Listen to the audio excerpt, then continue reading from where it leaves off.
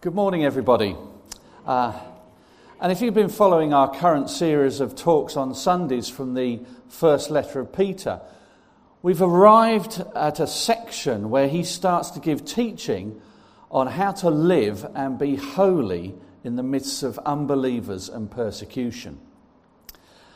And I think our passage this morning presents one of the hardest challenges that we face in the world we live today, where the very words used make us wince and feel uncomfortable. Words like authority, obedience, and slaves. So I'd like to do a little exercise to demonstrate this, and I'd like us all to close our eyes. Try to stop all the other noises in your head from interrupting, okay? And I'm going to say a word, and I want you to remember the first thing you think about. Now, it may be an image or a feeling or another word or phrase. Okay? So the word I want you to think about is submission. Okay. So, what did you think about when I said that word? Maybe you had a thought that looked like that. Submission is a word used in wrestling, usually when somebody gives in to their opponent because the pain involved is too great to bear. Maybe you thought about similar words like surrender or yield or give in. Or maybe you had the feeling of being chained up and being held captive, or where your freedom was compromised. Could it be that you had negative thoughts about a figure or a symbol of authority, or being confronted by rules and restrictions? And for some, it may have brought up controversies, such as the word submission being used in a marriage service. Well, thankfully, the passage we're focusing on today starts short of chapter 3, so that's a talk for someone else. Was there anything else? Anything else anybody had a picture of or a thought about that submission brought up? No? Giving your control to someone else. Thank you, Steve. Yeah, absolutely. Interesting. Well, let's face it. Submission has pretty negative connotations. It's hugely countercultural, and that's not a coincidence, because we're bombarded by dissenting messages from the world and the devil, who are set against submitting to God. Just play a couple of these. These are either philosophers, although Jimi Hendrix wasn't so much a philosopher than the first one.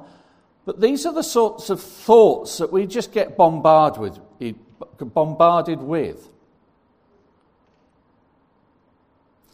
And these things go right back to the Garden of Eden, where the devil highlighted the one prohibition given by God, not to eat of the fruit of the tree of life.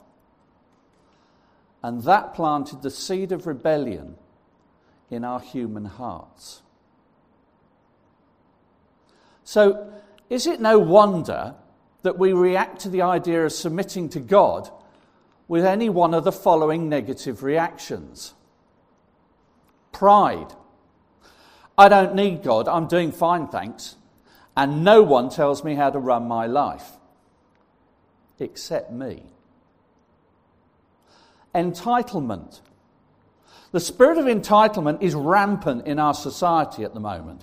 It focuses on self, and it says, I deserve all the good things of life, and I'm not obliged to share them with anyone else. I don't deserve the bad things, and if bad things happen, then somebody else must be at fault and they need to pay. In other words, I become my own authority in all things, not God. Trust issues. I don't like the idea of trusting in something that is not here in flesh and blood, or I don't trust anyone because of what's happened to me in the past. Fear. I get so worried if I'm not in control. So I can't let anyone else have control, let alone a God who I can't see. Or life is too scary at the moment that I don't want to think about it. Or it's too difficult. Life is hard enough without becoming a Christian. And won't I stick out like some sort of weirdo in the society we live in? Well, asking Jesus into your life is an act of submission, because you submit your life to follow him. And if this is something you've been thinking about doing, but you've found that you're bombarded with some of the doubts and thoughts that I've just mentioned, I'd like to pray for you now.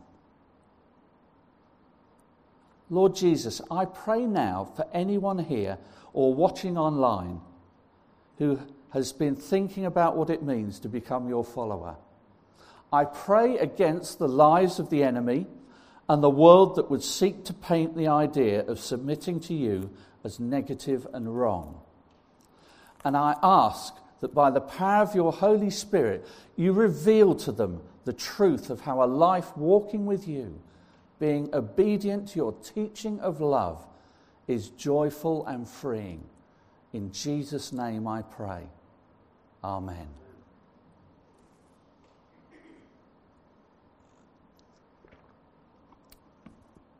Well, many of us here have had a similar sort of struggle when we first submitted to Jesus. It's well-trodden ground, and it is not weird. It just highlights that we are, after all, human. But that's not the end of the story. We heard last week in James's talk that having submitted to Jesus, we've become part of a chosen people, a royal priesthood, a holy nation, God's special possession, that you may declare the praises of him who called you out of darkness into his wonderful light. That's 1 Peter 2 verse 9. You see, because we are chosen and called by God, with the freedom and joy that that brings, we now have a responsibility to live under his authority and do his will. And we face daily choices and challenges to submit to God's will or not. Knowing about godly submission is one thing. Applying it is another. That's far more difficult. Because deep down, I know God wants me to be obedient and to trust him. But those same things which I struggled with before putting my life in the hands of Jesus rise up in opposition to stop me following him. In fact, I would say that they literally become spiritual enemies of my daily submission to him. So let's go back over them. But they've subtly changed. You see, pride is still there. Yes, I know you know best, Lord, but on this occasion, I know better. How often have we said that? Entitlement turns into a religious spirit. And instead of joyful obedience in God and a transformed life, we simply put on the appearance of doing the right things and abstaining from the wrong things. But deep down, we're judgmental, unloving, and unwilling for God to change us. And it comes from thinking something like, I'm already doing a lot for God, so he should be pleased with that. I don't need to change or submit. There are still trust issues. I don't know if I can trust God to come through me for this time. I know he's done it in the past, but maybe not. Fear continues to manifest itself. I still feel like I have to control things just to get by.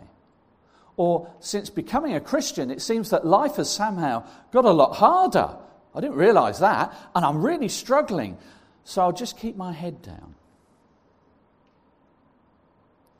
Or maybe the thing God wants me to do is too difficult, so I'm just going to pass. See, these enemies wage war in our minds, and the devil taps into them, and they become spiritual attacks that seek to prevent us from doing God's will. And if we don't win the spiritual war, then we will not win the practical one. So how do we win the spiritual battle? Well, the clues can be found in Paul's letter to the Ephesians, chapter 1, verses 18 to 23. And Paul writes this: I pray that the eyes of your heart may be enlightened, in order that you may know the hope to which he has called you, the riches of his glorious inheritance in his holy people, and his incomparably great power for us who believe. That power is the same as the mighty strength he exerted when he raised Christ from the dead and seated him at the right hand in the heavenly realms, far above all rule and authority, power and dominion, and every name that is invoked, not only in the present age, but also in the one to come. And God placed all things under his feet and appointed him to be head over everything for the church, which is his body, the fullness of him who fills everything in every way. Paul entreats us in this passage to remember these things. First, the understanding of God's calling on our lives as revealed by the Holy Spirit. We've been called. The authority which we, along with all things, are under. We are under the dominion of Jesus Christ.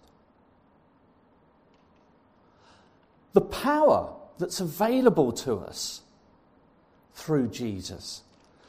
And that does not bind, but frees us. The prize which awaits us, which is eternity in heaven.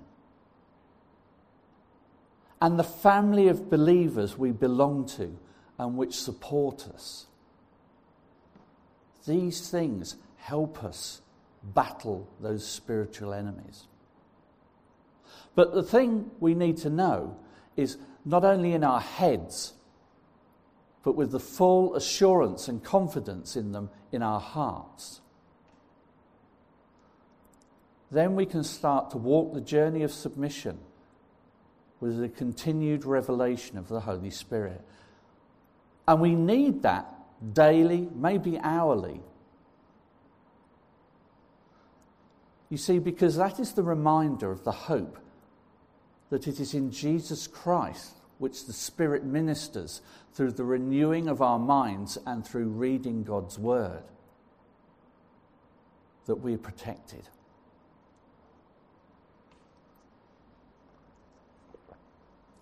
Well, I'd like to paint a nice, pretty picture here, but there are going to be times that we're going to be going into, even today, when we're going to be faced with the choice that leads to a destination. And there are three ways you can go. You can go my way, the way of the world, or God's way. And we need the Holy Spirit's discernment to make sure we choose God's way. Because it may not be obvious in the situation that we find ourselves in.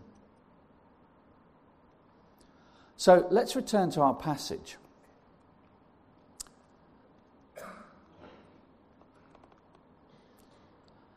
Because Peter's instruction in his letter seeks to go further. He was writing to both Jews and Greeks, and they were under the occupation of a foreign power.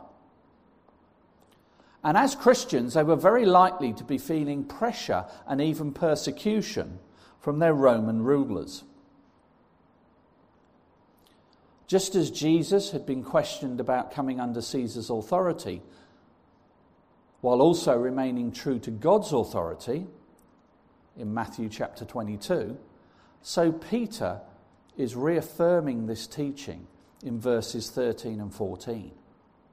And he writes this: "Submit yourself for the Lord's sake to every human authority, whether to the emperor as the supreme authority or to governors who are sent by him to punish those who do wrong and to commend those who do right." Hang on a minute. Isn't submitting to God about our relationship with him, not how we act to our lords and masters or parents or bosses? Not so. God is a God of order. He is anti-rebellion. He abhors anarchy. And it is he who requires our obedience to authorities that he has allowed to be put in place so that orderly living is maintained and his purposes fulfilled. Verse 15 says this: "For it is God's will that by doing good you should silence the ignorant talk of foolish people." Now, what does that mean in this context? Well, we have the advantage of hindsight to know that Jewish rebellions had been put down mercilessly by the Romans. But the Romans were using any sort of religious uprising as a means to persecute that particular group. And this verse goes to the heart of what God's will was about. God's will was that Christians did not react in rebellion against their Roman overlords, despite being persecuted. You see, God's purpose was that the revolutionary example of love that Christians displayed, not just to their own but towards others, would convert the Roman world to Christianity. And we know that it did. All the might of the Roman world collapsed against love. And we would argue that we're not in those same circumstances as those early Christians. So, does the question still apply to our situations now? It's one thing to be submissive to God, but should we be submissive to those in practical authority over us, even if we don't agree with them or suspect their motives as not being beneficial to us? I mean, let's be fair. It's difficult enough to get our heads around submission when it's set in the context of fairness and justice, or when requests made of us are equitable and make sense. What about submission in the face of injustice? Well, Peter doesn't pull his punches here. He says this in verses 18 to 20. He says, "Slaves, in reverent fear of God, submit yourselves to your masters, not only to those who are good and considerate, but also to those who are harsh. For it is commendable if someone bears up under the pain of unjust suffering, because they are conscious of God. But how is it to your credit if you receive a beating for doing wrong and endure it? But if you suffer for doing good and you endure it, this is commendable before God." We've come to the heart of what is radical godly submission. It's what Jesus is talking about when he addresses disciples in Luke 9. He says this, Luke 9:23, whoever wants to be my disciple must deny themselves and take up their cross daily and follow me.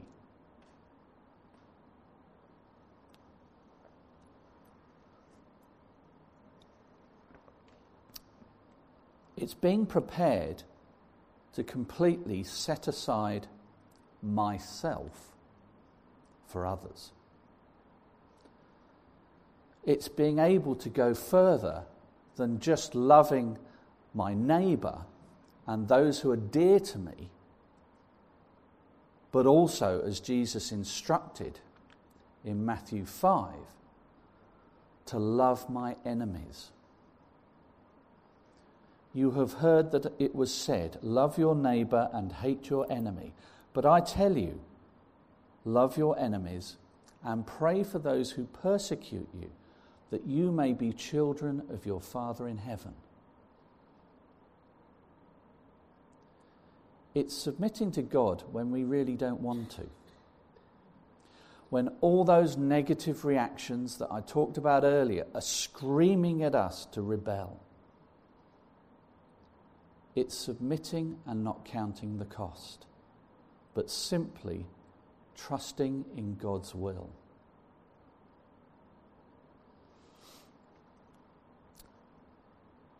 The thing is, God's will be done,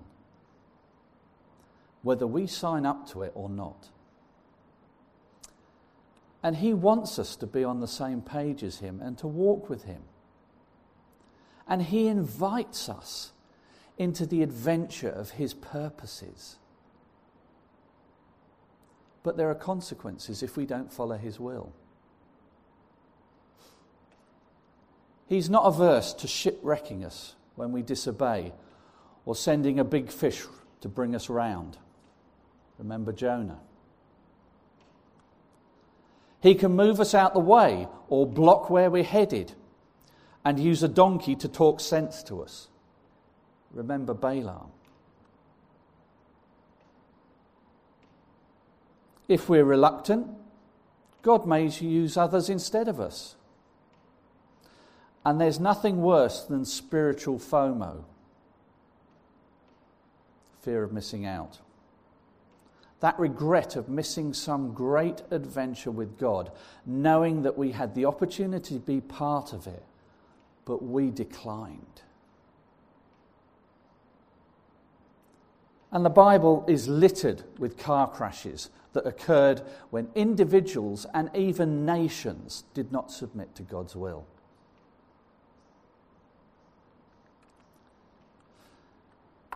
Well, I think it's pretty clear when we look at the world today, where Christ followers are flourishing and where they are floundering. They are flourishing where Christians are submitted to God no matter what the cost. In areas of persecution like China, North Korea, Iran, and so on. There are more Christians, more people becoming Christians there, the speed of which in places and situations that it would seem impossible for that to happen. And yet, by contrast, we're floundering in the West because we've conformed, I think, too much to the will of the world.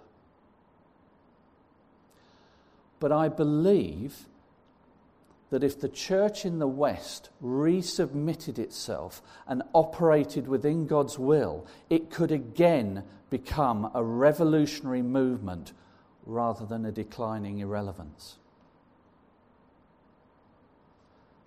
Godly submission in love to all people is a reactionary reality that is unreproachable. And it changes nations. We have seen it.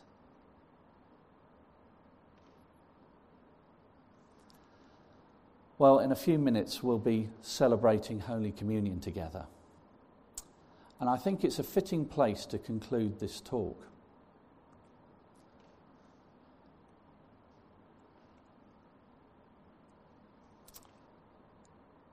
Jesus had a moment in the Garden of Gethsemane when he admitted in his humanity that he did not want to go through the trial of the cross that lay before him. He said, "Father, if you are willing, take this cup from me." But then he continued, "Yet not my will, but yours be done." And the final verses from our passage pick up this theme in verses 24 and 25. Peter writes this, "He himself bore our sins," referring to Jesus, "in his body on the cross, so that we might die to sins and live for righteousness. By his wounds you have been healed, for you were like sheep going astray, but now you have returned to the shepherd and overseer of our souls." We are united in Christ in his saving death. When he rose, we rose with him. We therefore live in accord with our new position, that is, to live for righteousness, which is submitting to the will of Christ, since he is our shepherd and the overseer of our souls.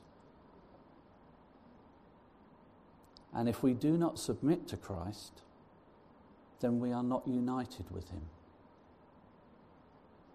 We can't have it both ways. It's as simple as that. It means praying every day the words in the Lord's Prayer, "Your will be done." It means trusting God in all circumstances, especially when the going is tough or the way obscured. It means seeking the Holy Spirit, who helps us discern God's will and navigate the distractions that seek to pull us away from it. And it means following Jesus at every turn or junction, wherever he leads.